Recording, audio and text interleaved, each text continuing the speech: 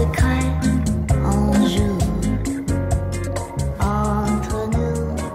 สดีค่ะยินดีต้อนรับสู่อ่านเป็นเพื่อนในดีหรือว่า Shall We Read นะคะในวันนี้เราก็ยังอยู่กับในซีรีส์ Stories Behind the Storm Called Depression เนาะซึ่งก็เป็นซีรีส์ยาวธีมแรกของเราตอนนี้ก็เป็นพาร์ทที่2แล้วเนาะของ Why We Depressed หรือว่าสาเหตุที่นำไปสู่อาการหรือว่าโรคซึมเศร้านะคะทีนี้เราอยู่กันในคอร์สที่3ก็คือสาเหตุที่3เราจะมาพูดถึง disconnection from meaningful values กันก็คือการขาดการติดต่อจากคุณค่าที่มีความหมายประมาณเนี้ยซึ่งในบทเนี้ยเขาจะมีคำศัพท์อยู่หลายคำเหมือนกันที่พูดถึงบ่อยๆคำแรกคือ materialistic people ซึ่งเราแปลเป็นแบบว่าคนที่ค่อนข้างวัตถุนิยมเขาบอกว่า for thousands of years philosophers had been suggesting that if you overvalue money and possession or if you think about life mainly in terms of how you look to other people you will be unhappyคือเป็นพันปีแล้วค่ะนักปรัชญาเนี่ยเขาได้เสนอแนะไว้ว่าการที่เราเนี่ยให้คุณค่ากับเงินและสิ่งของที่เราครอบครองมากเกินไปเนี่ยหรือว่าคิดว่าคนอื่นจะมองเรายังไงอะไรเงี้ยมันจะทำให้คุณไม่มีความสุขเป็นเหมือนคำนิยามของคนที่เป็นแบบ materialistic หรือวัตถุนิยมเนาะว่าจะค่อนข้างแคร์กับสิ่งของที่เขาครอบครองหรือว่ารูปลักษณ์หรือว่าแบบสิ่งที่คนอื่นมองเห็นเกี่ยวกับเขาอะไรประมาณเนี้ยซึ่งเขาบอกว่าคนที่มีความวัตถุนิยมเนี่ยจะมีโอกาสสูงกว่านะคะที่จะเป็นโรคซึมเศร้าแล้วก็วิตกกังวลนอกจากนี้ค่ะเขาบอกว่าสิ่งหนึ่งเกี่ยวกับคนที่มีความปรารถนาในแบบว่าสิ่งของวัตถุมากเกินไปเนี่ยจริงๆมันกระทบกับความสุขในชีวิตประจำวันด้วยเช่นกันมันจะลดคุณภาพของแบบประสบการณ์ในชีวิตในแต่ละวันของเขาซึ่งทำให้เขามีความสุขน้อยลงแล้วก็รู้สึกสิ้นหวังมากขึ้นค่ะทีนี้เรามาดูคำศัพท์อีก2คำที่อยากให้ได้รู้จักกันนะคะก็คือ intrinsic motive กับ extrinsic motive ซึ่งเราเปรียบเทียบกันได้จากการเล่นเปียโนในแง่ของ intrinsic motive เนี่ยมันจะเกิดขึ้นยกตัวอย่างเหตุการณ์นะคะคือการเล่นเปียโนกับลูกๆหรือว่าคนในครอบครัวแล้วเรารู้สึกว่ามันเพลินนะเราเล่นแล้วมันมีความสุขจากข้างในเราเล่นเพราะว่าเราอยากเล่นหรือว่าถามเด็กๆที่ว่าทำไมเธอถึงแบบอยากเล่นอันนู้นอันนี้เพราะว่าอยากเล่นไงเพราะว่ามันมีความสุขไงอันนี้คือ intrinsic motive หรือว่าแรงจูงใจจากภายในทีนี้ในส่วนของ extrinsic motive ก็คือเป็นแรงจูงใจจากสิ่งของต่างๆภายนอกยกตัวอย่างเช่นการเล่นเปียโนเพื่อหาเงินซึ่งเราก็ต้องคิดตลอดว่าเราเล่นเปียโนได้ดีหรือยังเล่นเปียโนได้แบบในเลเวลที่ทำให้คนอื่นพอใจได้หรือยังเราจะโดนไล่ออกจากงานไหมหรือว่าครั้งนี้จะเป็นการเล่นเปียโนครั้งสุดท้ายของเราหรือเปล่าเราก็จะคิดว่าคนอื่นจะมองเรายังไงแล้วเราจะได้เงินจากการเล่นครั้งนี้เท่าไหร่อะไรเงี้ยค่ะในส่วนของความสนใจจากผู้อื่นแล้วก็ในส่วนของเงินที่จะได้เนี่ยก็ถือเป็น extrinsic motive หรือว่าแรงจูงใจจากภายนอกเนาะซึ่งเขามองว่าคนที่มีความวัตถุนิยมเนี่ยมันก็จะมีความสัมพันธ์กับ extrinsic motive เนาะ People who achieve their extrinsic goal didn't experience any increase in day-to-day happiness ก็คือคนที่ได้รับความพึงพอใจจากเป้าหมายจากภายนอกเนี่ยค่ะจะไม่ค่อยได้แบบประสบความเพิ่มขึ้นของแบบความสุขในแต่ละวันอะไรอย่างนี้ในขณะที่ people who achieve their intrinsic goal did become significantly happier and less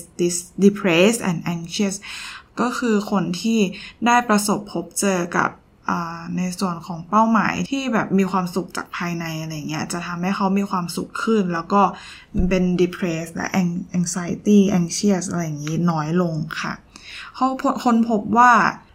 งานวิจัย22งานที่แตกต่างกันเนี่ยของการเป็นคนที่มีความวัตถุนิยมแล้วก็ดำเนินชีวิตด้วยแรงจูงใจภายนอกเนี่ยเขาบอกว่าค้นพบว่ามันทำให้คุณมีโอกาสเป็น depressed มากขึ้นในขณะที่อีก12งานค้นพบว่าคุณมีโอกาสที่จะมี anxiety มากขึ้นค่ะ ค่ะแล้วก็ในหนังสือก็ได้มีการพูดถึง 4 key reasons why junk values are making us feel bad หรือว่า4สาเหตุที่คุณค่าปลอมๆเนี่ยทำให้เรารู้สึกแย่ข้อแรกคือ thinking extrinsically poison your relationship with other people คือการนึกถึงแต่แบบปัจจัยภายนอกเนี่ยมันจะแบบเหมือนวางยาพิษความสัมพันธ์ของเรากับผู้อื่นคราวนี้ค่ะการที่เรา judge ผู้อื่นจากสิ่งที่พวกเขามีหรือว่ารูปลักษณ์ที่พวกเขาเป็นเนี่ยมันเป็นไปได้สูงมากที่เราจะเลิกคบเขาในวันที่ลุคเขาไม่ดีอะนึกออกไหมเราจะเลิกคบกับคนคนหนึ่งได้ง่ายขึ้นมันทำให้ relationship สายสัมพันธ์ของเราเนี่ยเปราะบางมากขึ้นในขณะเดียวกันคนที่เขาตัดสินเราด้วยลุคของเราอย่างเงี้ยหรือว่าสิ่งที่เราแสดงออกไปสู่โลกข้างนอกเนี่ยมันก็เป็นไปได้ว่าเขาจะเลิกคบเราเพราะว่าเมื่อเราทำพลาดหรือลุคเราไม่ดีในวันหนึ่งเช่นกันทำให้เนี่ยเป็นสิ่งที่เป็นยาพิษในความสัมพันธ์ที่จะทำให้ทำไมเราถึงเลิกคบคนอื่นง่ายขึ้นและคนอื่นเลิกคบเราง่ายขึ้นมันมีผลกับในความแข็งแรงของสายสัมพันธ์ด้วยเช่นกันข้อ2ก็คือ experience significant fewer flow states เขาบอกว่า flow states เนี่ยค่ะคือช่วงที่การที่เราทำอะไรสักอย่างเลยเรารู้สึกว่ามันเพลินนะแล้วมัน flow ยาวไปเช่นสมมติอย่างเราชอบอ่านหนังสือใช่ไหมบางทีเราอ่านหนังสือแล้วเราก็จะเพลินแบบแป๊บเดียวก็ผ่านไปหลายหน้าแป๊บเดียวก็เวลาผ่านไปแบบพักใหญ่แล้วอะไรเงี้ยการที่ทำอะไรสักอย่างแล้วเรารู้สึกว่าเวลาผ่านไปเร็วอย่างเงี้ยมันหมายความว่าเราแบบเหมือนเพลิดเพลินกับการทำสิ่งนั้นซึ่งการที่เราเป็นคนที่วัตถุนิยมจะทำให้เกิด flow state น้อยลงเพราะว่า you can't relax into the pleasure of a moment เพราะว่าเราไม่สามารถที่จะผ่อนคลายเพื่อแบบดื่มด่ำกับความสุขในช่วงโมเมนต์นี้เพราะว่าเราต้องมานั่งมองตัวเองว่าตอนนี้เราดูดีหรือยังเราโอเคหรือยังซึ่งมันทำให้อีโก้ของเราเนี่ยต้องระวังภัยตลอดเวลาค่ะแล้วก็มันทำให้เราไม่สามารถปิดมันได้ด้วยนะเพราะว่ามันเหมือนกับทำจนเป็นนิสัยกิจวัตรไปแล้วข้อที่3ค่ะ it forces you to focus on other people's opinion of you ซึ่งคล้ายๆกับข้อที่แล้วเนาะที่แบบว่าการที่เราแบบมัวแต่โฟกัสกับความเห็นหรือว่าสายตาคนอื่นที่มองเข้ามาเนี่ยมันก็จะทำให้เรารู้สึกแย่ลงเขาบอกว่า there's always somebody who's got a nicer house or better clothes or more money than you คือยังไงก็ตามมันก็ต้องมีคนที่แบบมีบ้านที่สวยกว่าเรามีชุดที่ดีกว่าเราหรือว่ามีเงินมากกว่าเราหรือต่อให้เราเป็นคนที่รวยที่สุดแบบสุดยอดที่สุดในโลกแล้วคำถามคือเราจะเป็นอย่างนั้นเป็นที่หนึ่งตรงนั้นได้นานแค่ไหนกันเชียวเนอะไหมการอยู่ในจุดสูงสุดก็ไม่ได้แปลว่าเราจะมีความสุขหรือรู้สึกดีด้วยซ้ำส่วนข้อที่4ค่ะเขาบอกว่า all of us have certain innate needs ก็คือพวกเราเนี่ยมันมีความต้องการภายในอยู่แล้วที่จะรู้สึกแบบ connected กับคนอื่นที่จะรู้สึกมีคุณค่ารู้สึกปลอดภัยแล้วก็ได้สร้างความแตกต่างบนโลกใบนี้เหมือนกับเราทำอะไรสักอย่างได้ดีอะไรประมาณเนี้ยเขาบอกว่าสิ่งที่เราต้องการจริงๆค่ะจากแบบอะไรต่างๆในชีวิตมันคือคอนเนคชันหรือสายสัมพันธ์กับผู้อื่นแต่สิ่งที่สังคมบอกเราว่าเราต้องการหรือว่าค่านิยมต่างๆมันบอกว่าเราต้องการสิ่งของอันนู้นอันนี้อันนั้นหรือว่าการมีสถานะทางสังคมที่สูงซึ่งสิ่งที่สังคมคาดหวังให้เรามีกับสิ่งที่เรามีตรงเนี้ยมันเหมือนเส้น2เส้นที่อยู่คนละระดับกันแน่นอนว่าสิ่งที่สังคมคาดหวัง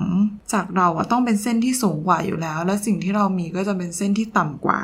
มันแค่ขึ้นอยู่กับว่าเราสามารถเติมเต็มช่องว่างตรงนี้ได้มากน้อยแค่ไหนเท่านั้นเอง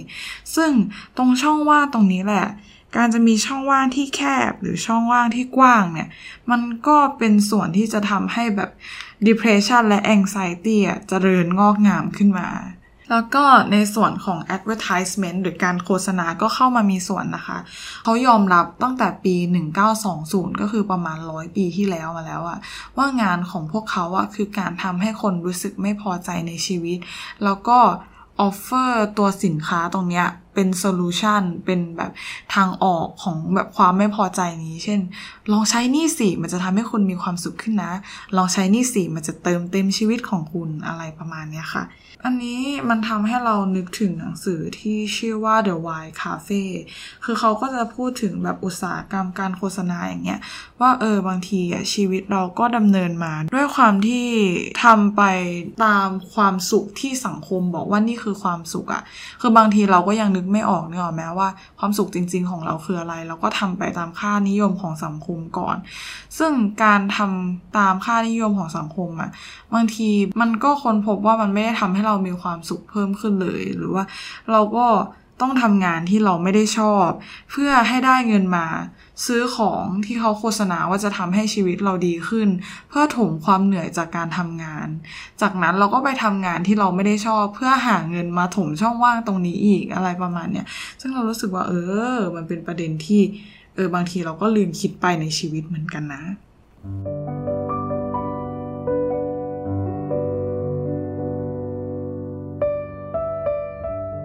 ต่อกันในคอร์ส4ค่ะในข้อที่4คือ disconnection from childhood trauma ในเคสนี้ค่ะเขาได้พูดถึงโปรเจกต์หนึ่งที่เป็นการรักษาผู้คนที่มีปัญหาโรคอ้วนหรือว่าน้ำหนักเกินประมาณนี้เขาค้นพบว่าเขาต้อง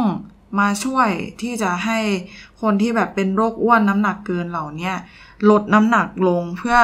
สุขภาพที่ดีของตัวพวกเขาเองแต่ว่าปรากฏว่าพอลดน้ำหนักได้มากขึ้นเนี่ยลดไปแบบได้แบบ 20-30 กิโลเลยนะ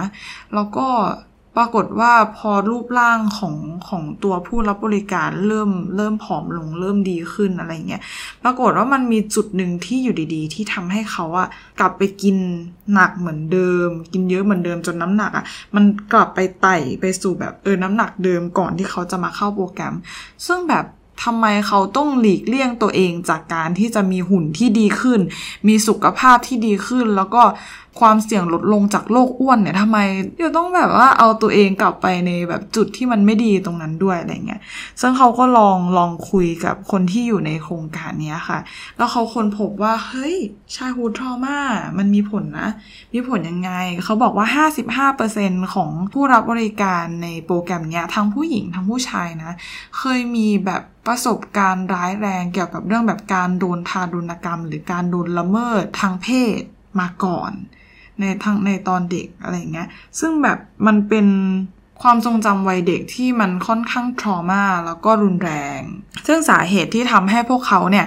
ทำทุกอย่างเนี่ยเพื่อให้น้ำหนักพวกเขากลับมามากเหมือนเดิมมาจาก3อย่างด้วยกันคือ1 sexually protection เป็นการปกป้องตนเองแบบจากการละเมิดทางเพศการที่ตัวเขาอ้วนแล้วตัวใหญ่มันทำให้แบบผู้ชายเขาจะไม่สนใจเรา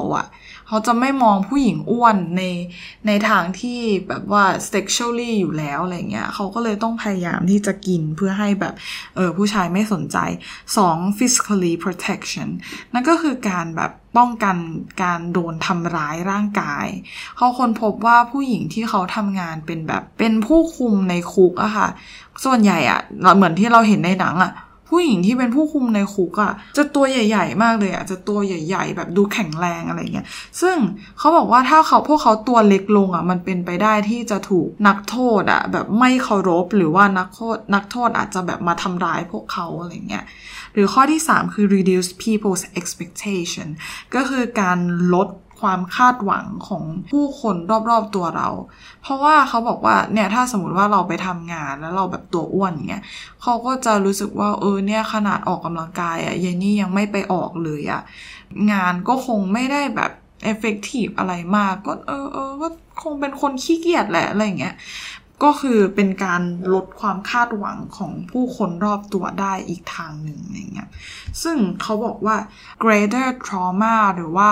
การบาดเจ็บทางอารมณ์ที่มันรุนแรงร้ายแรงมากเท่าไหร่เนี่ยก็ยิ่งเพิ่มความเสี่ยงในการเป็นโรค depression และ anxiety หรือว่าความคิดที่จะฆ่าตัวตายมากเท่านั้นเขาบอกว่า emotional abuse หรือการทารุณกรรมที่มันแบบกระทบกระทั่งอารมณ์มากๆเนี่ยมันเป็นตัวหลักยืนพื้นเลยนะในการที่จะสร้าง trauma ได้มากที่สุดเลยซึ่งมันมีโค้ดหนึ่งที่เราชอบมากจากในหนังสือนะคะเขาบอกว่า if you believe that your depression is due solely to a broken brain you don't have to think about your life ก็คือการที่เราเชื่อว่า depression ของเราเนี่ยมันมาจากสมองที่มันแบบไม่สมดุลสารเคมีที่ไม่สมดุลเนี่ยมันทำให้เราไม่ต้องมานึกถึงเรื่องในชีวิตว่ามันเกิดอะไรขึ้นบ้าง or about what other people might have done to you หรือว่าสิ่งที่คนเนี่ยเขาได้เคยกระทำในชีวิตของเรา the belief that it all comes down to biology protect you ความเชื่อที่เราเชื่อว่าสิ่งต่างๆเนี่ยมันเกิดขึ้นจากความผิดปกติทางชีววิทยาเนี่ยช่วยปกป้องเรา but if you absorb this different story you have to think about those things and that hurts ซึ่งการที่เราเนี่ยมาคิดว่าจริงๆการที่เราป่วยเนี่ยอาจจะไม่ได้มาจากปัจจัยทางชีววิทยาเพียงอย่างเดียวและอาจจะมาจากแบบสิ่งอื่นๆหรือสิ่งที่ผู้คน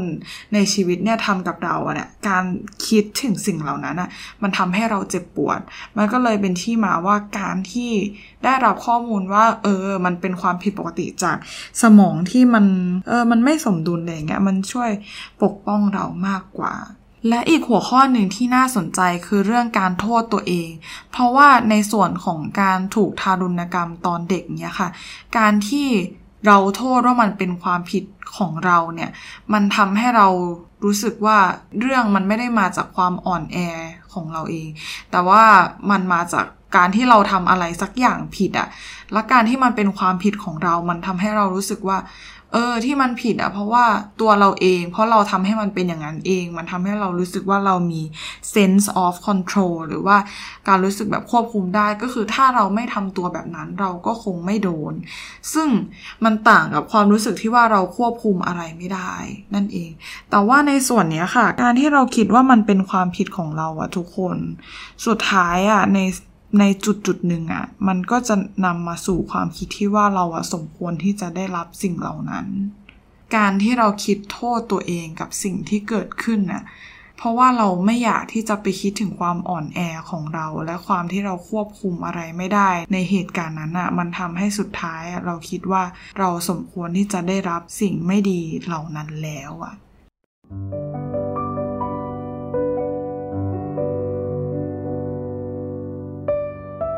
ในส่วนของ course 5 นะคะ disconnection from status and respect การแบบขาดความสัมพันธ์กับในเรื่องของ status ก็คือชนชั้นทางสังคมหรือว่าแล้วก็ respect ก็คือแบบในเรื่องของการได้รับความเคารพในเรื่องนี้ค่ะเขาพูดถึงบรรพบุรุษของเราตัวหนึ่งก็คือลิงบาบูนนะคะแบบไม่ใช่บรรพบุรุษหรอกอาจจะเป็นญาติห่างๆของเราก็คือลิงบาบูนนั่นเองเขาบอกว่าในสังคมของลิงบาบูนเนี่ยมันจะมีตัวจ่าฝูงใช่ไหมเขาเรียกว่าอัลฟาบาบูนซึ่งไอตัวจ่าฝูงแปลว่ามีชนชั้นสูงแล้วก็ได้รับความเคารพจากลิงตัวอื่นๆสามารถทำได้ทุกอย่างเลยนะเช่นแบบการจะแย่งอาหารจากลิงตัวอื่นการจะไปแย่งตัวเมียจากลิงตัวอื่นอย่างเงี้ยสามารถที่จะทำได้ทุกอย่างในฝูงเลยหรือว่าอากาศร้อนร้อนหว่าอะไรเงี้ยก็เลยแบบเตะลิงตัวอื่นออกแล้วไปนั่งในร่มไม้แทนก็เป็นสิ่งที่สามารถทำได้เพราะอยู่เป็นอัลฟาอยู่เป็นแบบลิงที่อยู่ในแบบจุดสูงสุดของห่วงโซ่อาหารแล้วซึ่งในที่เนี้ยในหนังสือเรียกว่าโซโลมอนตั้งชื่อเจ้าลิงเนี่ยว่าโซโลมอนมันก็มีลิงอีกตัวหนึ่งค่ะชื่อจ็อบก็คือลิงที่อยู่ต่ำสุดของห่วงโซ่อาหารเลยเป็นลิงที่ถูกแย่งอาหารไปทุกคนเป็นตัวที่ถูกเตะออกจากร่มไม้แล้วเป็นตัวที่ถูกแย่งตัวเมียไปลำดับขั้นทางสังคมมันก็จะมีสูงสุดไปสู่ต่ำสุดใช่ไหมเรียงลำดับกันไปทีนี้เขาบอกว่า when there is a war on for the position of alpha male เมื่อเขามีสงครามที่จะต้องแย่งตำแหน่งของตัวอัลฟาหรือตำแหน่งของโซโลมอนเนี่ย the most stressed baboon are ones at the top ตัวที่เครียดที่สุดนะน่าแปลกมันคือตัวที่คือโซโลมอนตัวที่เครียดที่สุดคือโซโลมอนเองนะทุกคน but the vast majority of the time the lower you are in the hierarchy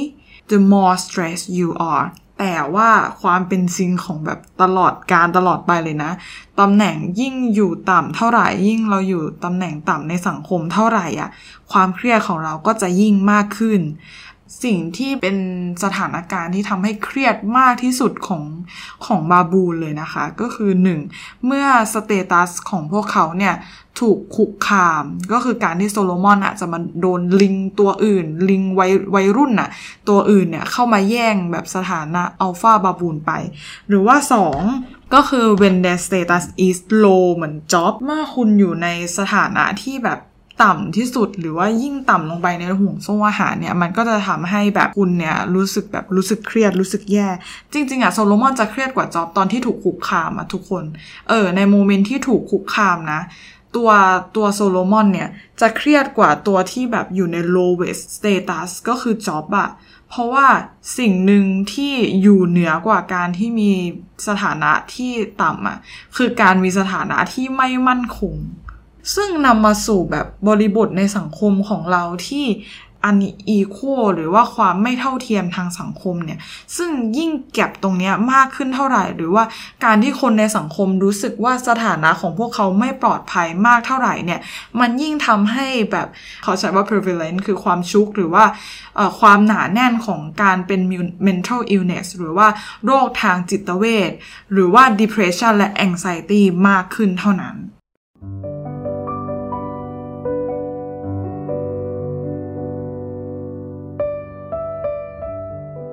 แล้วก็มาถึงข้อสุดท้ายของเราแล้วนะคะก็คือข้อ 6 disconnection from the natural world นะคะข้อนี้น่ารักมากเลยนะทุกคนแบบพออ่านเสร็จแล้วก็รู้สึกแบบอยากไปเที่ยวขึ้นมาเลยอะเขาได้ทำการทดลองในคนทำงานค่ะว่าแบบคนที่ย้ายไปอยู่ตรงพื้นที่สีเขียวจากเดิมที่อยู่ในเมืองอย่างเงี้ยมันจะเป็นยังไงเขาบอกว่าจริงๆอะถ้าย้ายจากอยู่ในเมืองไปอยู่พื้นที่สีเขียวอะจะพบการลดลงของ depression อะแบบเยอะมากๆเลยนะแล้วอีกอย่างหนึ่งในทางกลับกันอ่ะคนที่ move away จาก green area ก็คือพื้นที่สีเขียวตรงเนี้ยไปอยู่ในเมืองเนี่ยก็เจอการเป็น depression ที่เพิ่มขึ้นแบบเยอะเหมือนกันอะไรอย่างนี้มันก็นำไปสู่ข้อสรุปที่ว่าการได้อยู่ในพื้นที่สีเขียวหรือว่าพื้นที่ที่มันเป็นธรรมชาติอ่ะจะทำให้เรารู้สึกดีขึ้นแล้วก็มีสมาธิในการทำงานมากขึ้นค่ะซึ่งอันเนี้ยน่าสนใจนะเพราะว่าเขาบอกว่ามันมีผลกับคนที่เป็น depressed อะมากกว่าคนปกติคือมันให้ผลดีกว่าคนปกติถึง5 เท่าเลยนะในการพัฒนาอารมณ์ของคนที่เป็น depression อะอีกอย่างหนึ่งก็คือเขาบอกว่าในตัวคนเราทุกคนมันจะมีสิ่งที่เรียกว่าไบโอฟิเลียคือความแบบโหยหาและรักในธรรมชาติอยู่แล้วเพราะว่าด้วยความที่ต้นกำเนิดของเรามันก็หลายล้านปีไหมที่แบบกว่าจะพัฒนามาเป็นโฮโมเซเปียนทุกวันนี้ได้อะไรเงี้ยเมื่อก่อนเราก็อยู่ป่าอยู่เขาอยู่แบบว่าล่าสัตว์มาก่อนการที่ได้อยู่ในพื้นที่ที่มันเป็นเห็นทิวทัศน์หรือว่าแลนด์สเคปมันก็ช่วยให้เราแบบเหมือนมันเป็นช่วยเยียวยาเราได้เลยอะไรเงี้ยแล้วก็อีกอย่างหนึ่งที่เป็นการเปรียบเปรยที่เรารู้สึกว่ามันจริงคือเขาบอกว่าการที่เราได้อยู่ในธรรมชาติที่มันยิ่งใหญ่อย่างการอยู่แบบมองเห็นภูเขาใหญ่ๆท้องฟ้ากว้างๆอะไรอย่างเงี้ยมันจะทำให้เรารู้สึกว่าจริงๆตัวเรามันก็เล็กแค่นี้เนาะแล้วก็ปัญหาของเราจริงๆมันใหญ่มากถ้าเรามองแค่ตัวเองแต่ว่าพอเราแบบเอาไปเทียบกับธรรมชาติหรือว่าโลกทั้งโลกแล้วเราก็รู้สึกว่าจริงๆเราเป็นแค่ส่วนเล็กๆแล้วก็ปัญหาเรามันก็ไม่ได้โลกแตกขนาดนั้นอะไรเงี้ยมันก็รู้สึกแบบโอเคก็ดีขึ้นหน่อยถึงจะยังไม่ได้แก้ปัญหานะแต่ก็จะรู้สึกว่าอีโก้ของเราจากเดิมที่แบบเราเห็นตัวเราคนเดียวใหญ่ๆใช่ไหมอีโก้มันก็จะเล็กลงจนอยู่ในระดับที่สามารถจัดการได้เพราะว่างั้นเรารู้สึกว่าจริงๆอีกอย่างหนึ่งเขามีการทำการทดลองกับกลุ่มนักโทษค่ะเหมือนกับว่าในสภาพแวดล้อมในเรือนจำมันจะแบ่งเป็นห้อง2 ด้านคือด้านหนึ่งจะมองเห็นทิวทัศน์ที่เป็นฟาร์มที่แบบเป็นภูเขาอะไรเงี้ยส่วนอีกด้านหนึ่งเนี่ยก็จะเป็นเห็นเป็นกำแพงอิฐเฉยๆเขาค้นพบว่านักโทษส่วนที่อยู่แบบหันหน้าไปมองแบบเห็นทิวทัศน์ในแต่ละวันทำให้สุขภาพกายแล้วก็สุขภาพใจของเขาดีขึ้นซึ่งตรงนี้คิดเป็นสัดส่วน 24% เลยที่แบบว่าเนี่ยแค่เห็นธรรมชาติสุขภาพกายและใจก็ดีขึ้นเฉยเลยอะไรเงี้ยก็ฝากเอาไว้นะคะสำหรับแบบคนเมืองทั้งหลายคนที่ฟังเราตอนขึ้น BTS เราหาเวลาไปข้างนอกกันบ้างเนาะบอกตัวเองด้วยก็เอาไว้เดี๋ยวโควิดดีขึ้นแล้วเราก็ค่อยหาเวลาแบบไปเที่ยวกันดูเนาะแล้วก็ยังไงก็ตามนะคะสำหรับในวันนี้มันก็จบแค่เท่านี้แหละมันก็จบที่ข้อ6ส่วนข้อ7 8 9เนี่ยเราจะมาต่อกันในเอพิโซดหน้านะคะขอฝากไว้ด้วยล่วงหน้าเลยสำหรับใครที่เพิ่งมาใหม่ยินดีต้อนรับนะคะตอนนี้เรากำลังทำเป็นทีมใหม่อยู่แล้วก็สำหรับคนที่แบบว่าติดตามฟังกันมาตลอดขอบคุณมากจริงๆเราได้รับฟีดแบ็กแบบจากหลายๆคนมากอะไรอย่างเงี้ยว่ามันแบบได้ให้ประโยชน์กับทุกคนแล้วก็ดีใจมันก็อยากทำต่อแหละแบบพอได้ยินแล้วก็ขอบคุณมากจริงๆนะคะแล้วก็เอพิโซดนี้ก็มีเท่านี้ก่อนนะแล้วเดี๋ยวเรามาเจอกันในเอพิโซดหน้านะคะเจอกันนะสวัสดีค่ะ Entre nous on se crée